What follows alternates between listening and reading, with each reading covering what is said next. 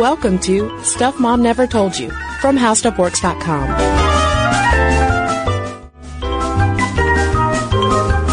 Hello and welcome to the podcast. I'm Kristen. And I'm Caroline. And this is part 2 of our two-parter on advice columns. In case you missed the last episode, stop what you're doing and go listen to it right now. No, you can keep listening to this one. In case you missed the last episode, for a quick recap, we talked about the history of the advice column, which goes all the way back to 1690. I can hear your brains exploding right now. It is incredible, I know.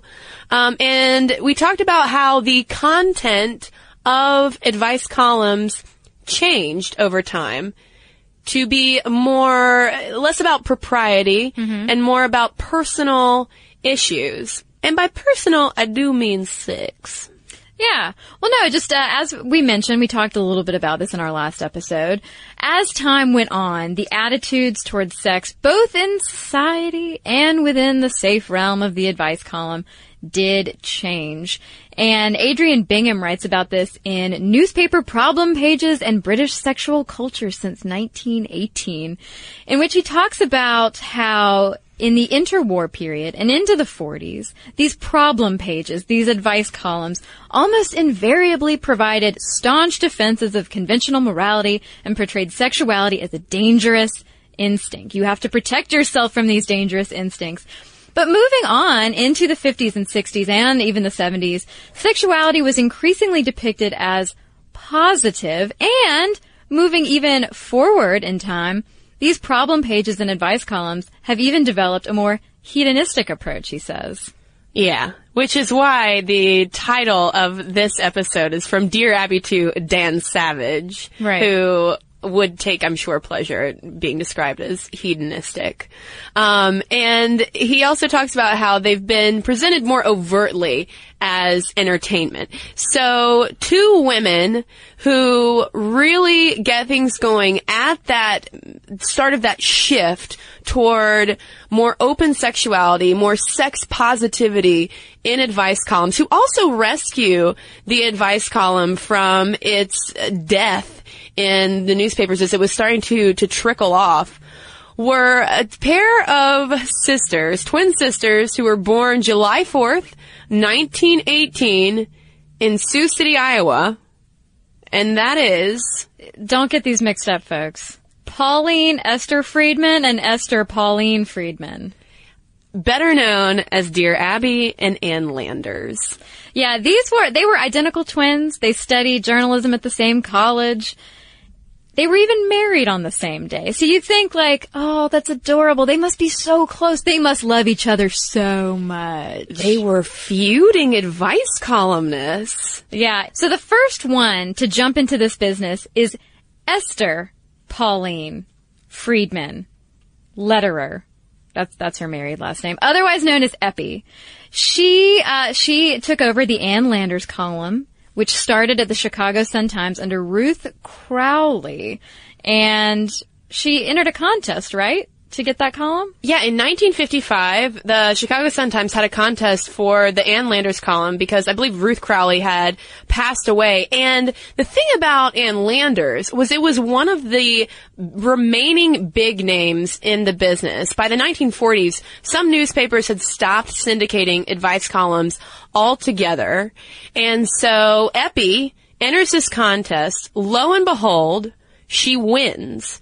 And apparently Eppie had a knack for writing advice columns because within the first 18 months, she took the Ann Landers column from 26 to 110 papers. And she was known for a homey, more detailed style. Yeah, so about a year later, you're thinking, okay, that's great. One sister went off and, she won this contest and now she's a really successful columnist. I bet you're happy for her, sister. Twin sister. But, no, Pauline Esther goes out and, pitches Dear Abby under the pen name Abigail Van Buren.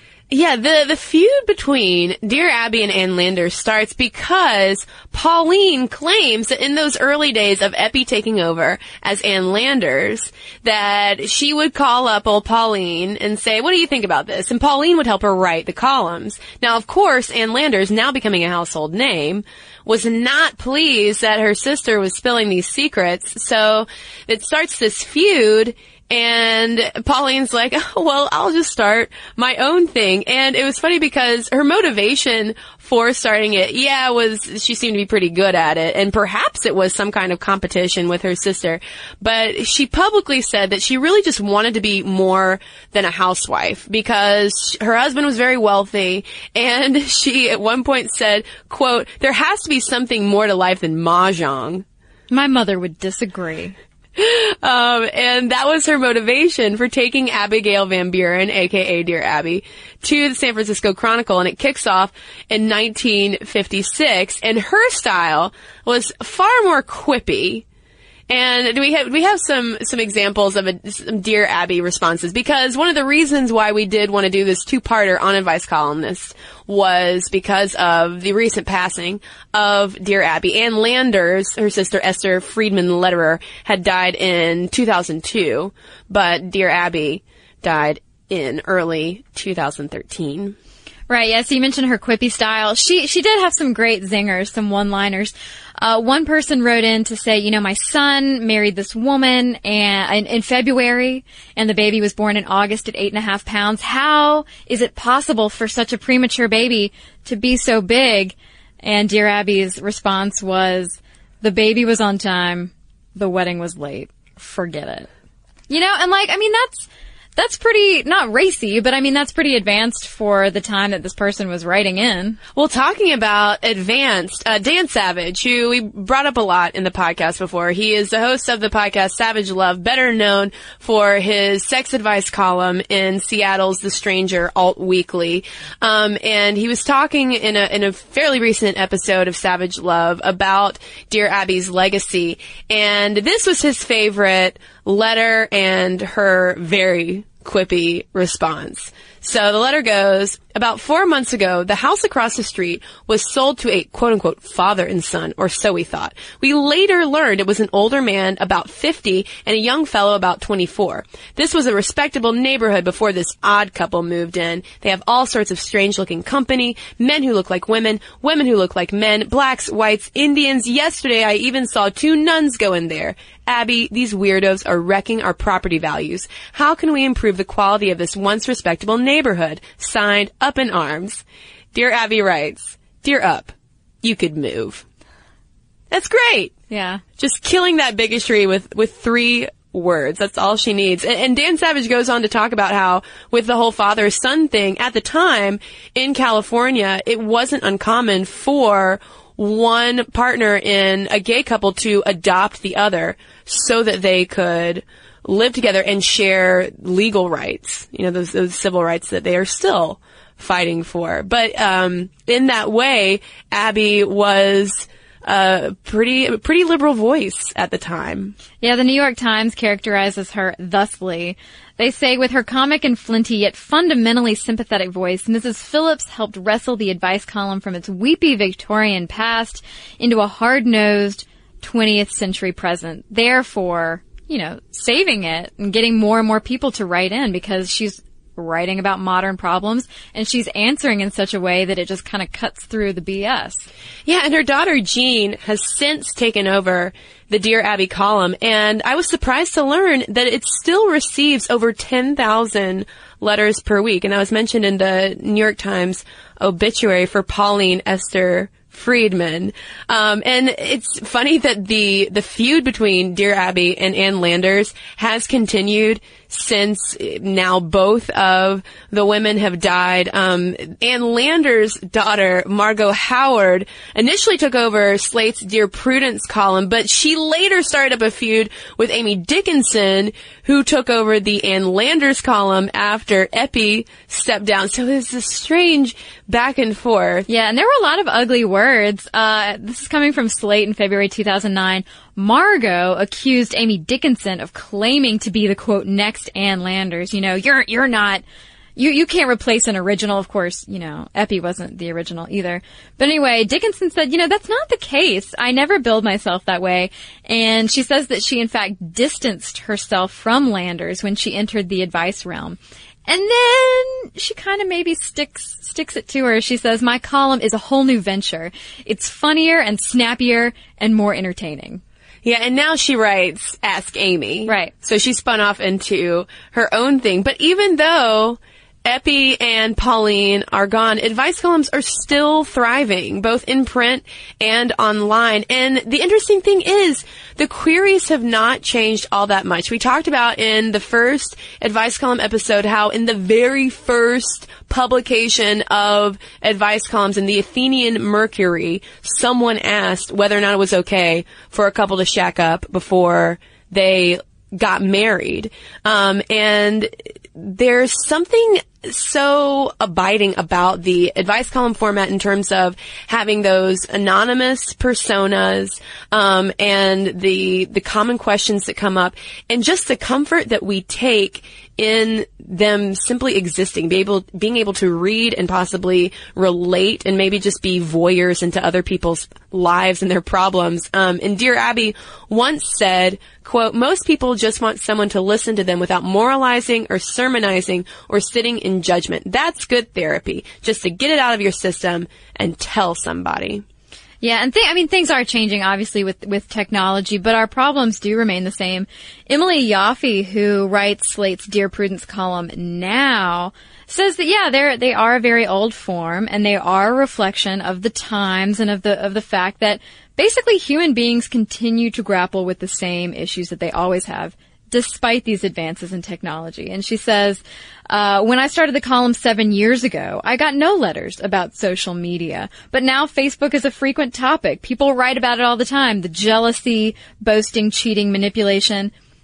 But these are still the same traditional issues that Dear Abby, Ann Landers, and people way back in the 17th, 18th, and 19th century dealt with. Yeah, and one thing that Yoffe and Amy Dickinson told The Atlantic was that the number one topic that comes up so much that kind of makes both of them sick how much we freak out over it, weddings.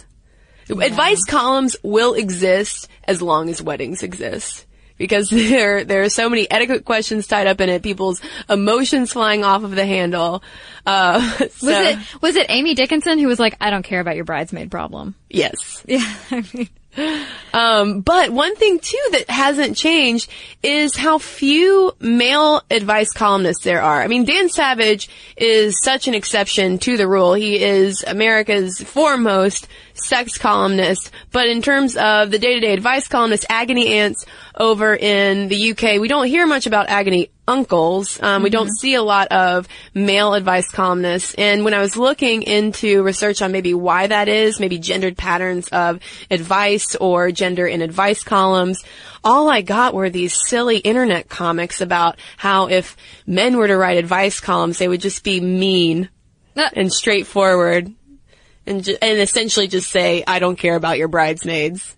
Moving on. Yeah, I mean, there's Ask a Guy or Ask a Dude. There's AskMen.com, which you could say is one massive advice column. But this is pretty timely because speaking of Slate, it just launched in February of 2013, Gentleman's Scholar, which is a male advice column written by Troy Patterson. But even still, looking at Gentleman's Scholar, it's not so much of the personal queries of, I have this personal problem and how do I deal with it? It's still obviously like geared toward men of like, we'll be talking about how to pour a proper scotch. Something like that. Yeah. Is it bad for me to admit that when I started reading his stuff that I just kind of got lost in his language? I'm like, why are you writing? Like, you're so opaque. I just want to read some information and you're just like, basically, if some people write in straight lines, he writes in curly Q's, and it just drives me crazy. Troy Patterson? Yeah. Maybe you should write an advice column to the Gentleman's Scholar. Yeah, hey, listen. No, that's alright. There are other people out there to read who are more interesting, like Dan Savage. Now I realize that Dan Savage's podcast, let's say, is very NSFW. It is very, it's not necessarily, family friendly. But it's still providing that community. yes. It's still letting you know you're not alone out there. It's still an informative and educational tool, and it's just very interesting, entertaining, sympathetic, and kind all at the same time. Yes. And so straightforward. I'm a huge Dan Savage fan, and I love the fact that when Ann Landers' personal effects were auctioned off years ago, he bought her desk. And that is the desk at which he writes his Stranger column. And a couple of years ago, there was a cover story on Savage for the Washington Monthly magazine, because obviously The Stranger is published in Seattle. And the profiler talks about how Savage attributes his advice-giving empire to the combined influence of Ann Landers and Xavier Hollander, who wrote the Call Me Madam advice column for Penthouse, which seems like it makes so much sense when you think about Dan Savage's style with the topics that he covers, which is not always so lovey-dovey. No, it's not. But I think, talking about Ann Landers, like cutting straight to the point. Somebody might write a long letter about something that's obviously off the beaten path, not mainstream, but he cuts through all of like the crazy details and just says, don't be a mean person. Like, be upfront with your partner, etc. Or dump, I can't say that word, him or her already. Dump him or her. Yeah, there are even some calls on the podcast that always give me a bit of a chuckle when the caller is going on and on and on about their problem to the point that Dan will just stop the call and just cut through all of the noise and give them some straightforward advice. Because a lot of times when people have to spend so long describing their problem, the solution is much simpler, which is often you need to check yourself or you need to walk away or things like that. But speaking of sex columnists, this is a little bit tangential, but I feel like it still ties in a lot to things we talk about on the podcast, and is something that we might not initially think of in terms of advice columns that might be more mainstream. But thanks to possibly Dan Savage, and more specifically to Sex and the City, there has been a sex column revolution on college campuses. You're shaking your head, Caroline. I'm shaking my head because Kristen Conger and I worked at the same college newspaper. Yes, we did. And I swear, like steam is coming out of my ears. Like, why? It makes me wish that college newspapers had a longer institutional memory / editorial advisors who would shake these young people who feel the need to write these ill-informed, ignorant sex columns. You said it. I've been meaning to get that out for a long time. But they're very popular, and it's great. Get sex advice from a 19-year-old. That's fine. Well, it's a relatively new thing. And I would argue that it's another chapter in this timeline of advice columns, because it's just another signal of us opening up in terms of our acceptance of sexuality and how we approach that, because we have younger people. It's not agony ants who are talking about it. It's agony sorority sisters who are talking about it. And Daniel Reimold wrote the book Sex in the University, Celebrity Controversy, and a Student Journalism Revolution, charting this proliferation of campus sex columns, starting with the 1996 launch of Sex on Tuesday at University of California at Berkeley. And he says that during any given semester, more than 200 sex and dating columns are being published in student newspapers, magazines, online outlets. But in the mid-90s, before that Sex on Tuesday column at Berkeley, the number of sex student columns was 0. And a lot of the people who write them, mostly women, say that you cannot overestimate the Carrie Bradshaw effect. Carrie Bradshaw, for those unfamiliar, being the protagonist sex columnist in Sex and the City. Right. Yeah. No, that was a complaint I might have voiced a time or two in college. Like, why do all these people think they are Carrie Bradshaw? Because it was very glamorous. I was in journalism school at the time when Sex and the City was still on HBO. Yeah. And I am not gonna lie that it painted a very romantic portrait in my head of the combination of writing and dating. Yeah. And being open with your sexuality and sharing all of these things. Because there's a point where these sex columns are not so much advice giving, but just oversharing. Yes. And so it is another outlet to let people know that you might be going through the same thing that they are. However, I just don't like it. I don't like it. No, I don't like it. And it's not because I don't like sex columns or don't like reading about dating issues and that kind of thing. You're just saying it's more of like the blind leading the blind. Right. I think it tends to be ridiculous. Yeah.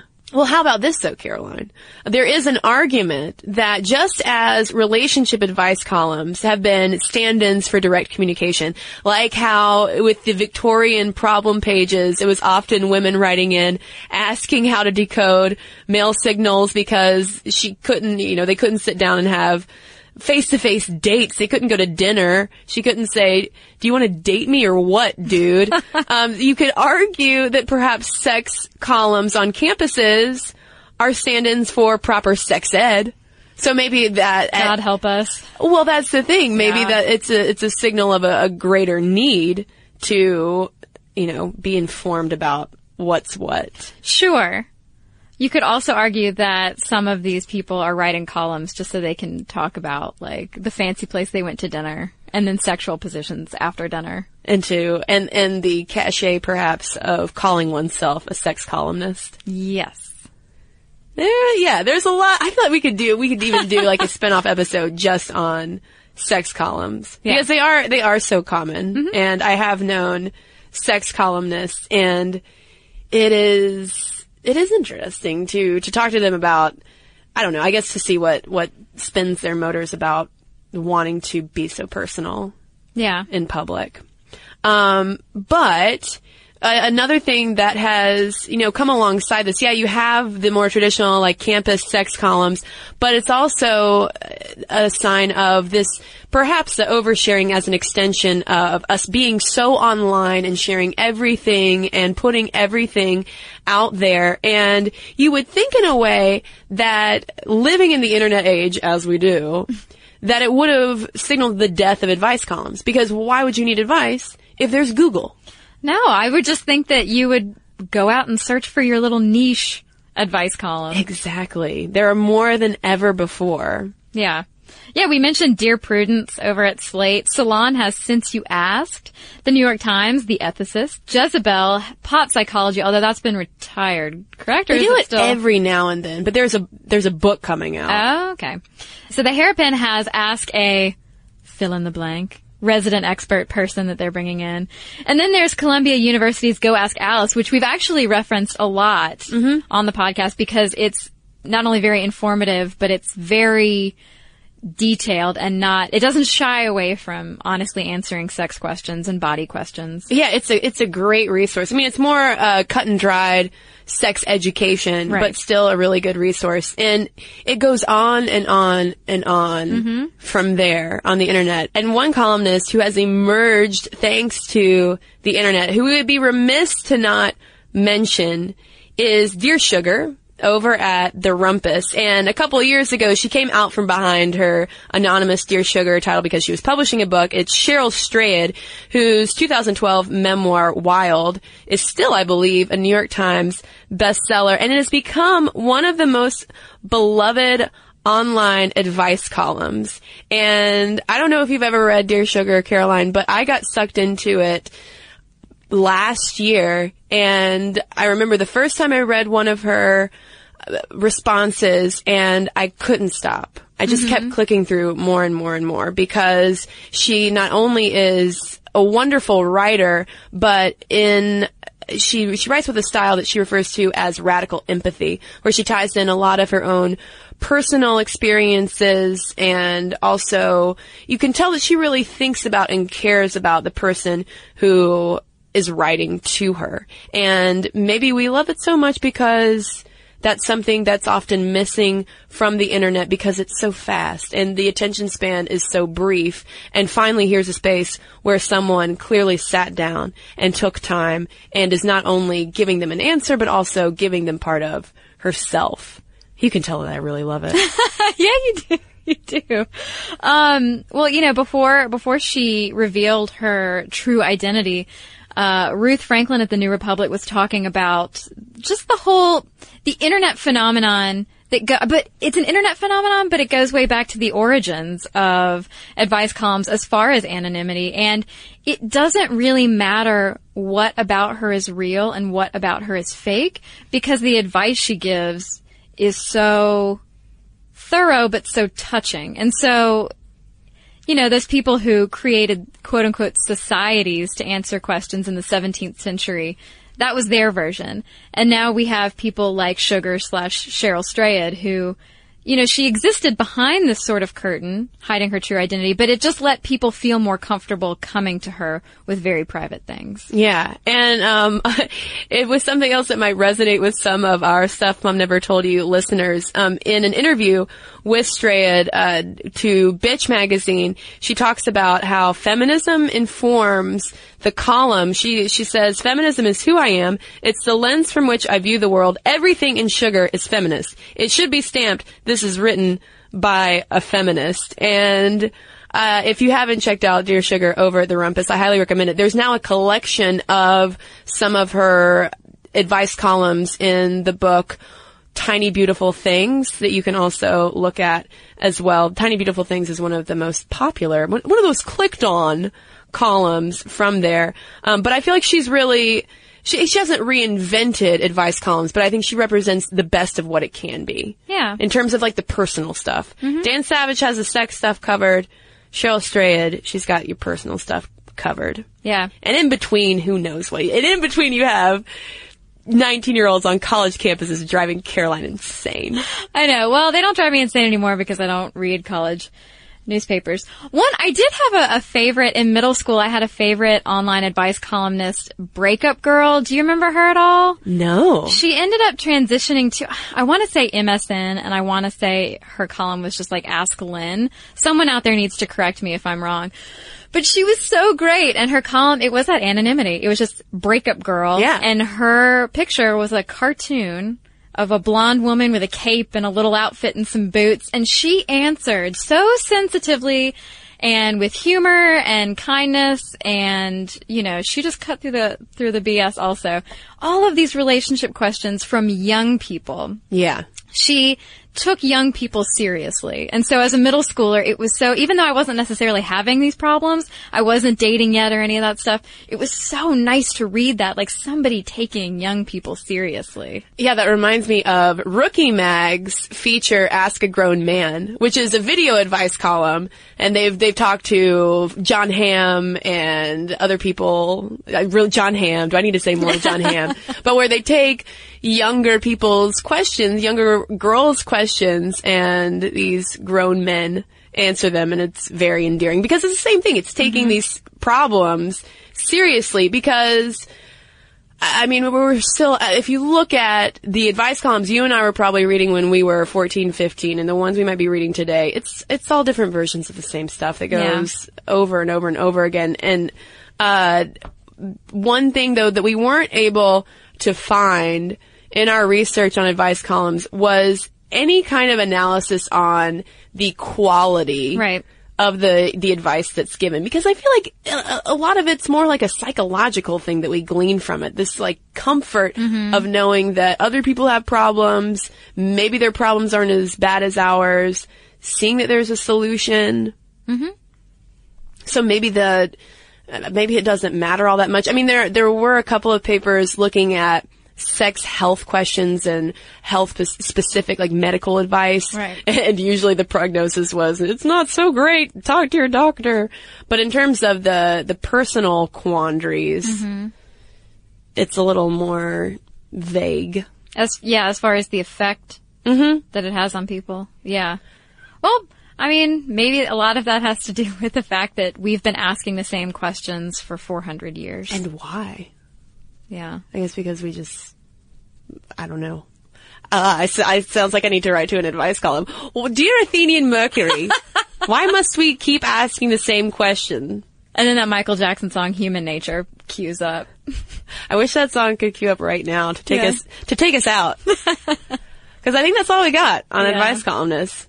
I had a lot of fun researching it, and I have obviously a soft spot for advice columns, and I appreciate when listeners trust us enough to ask our advice on things Yeah. as well.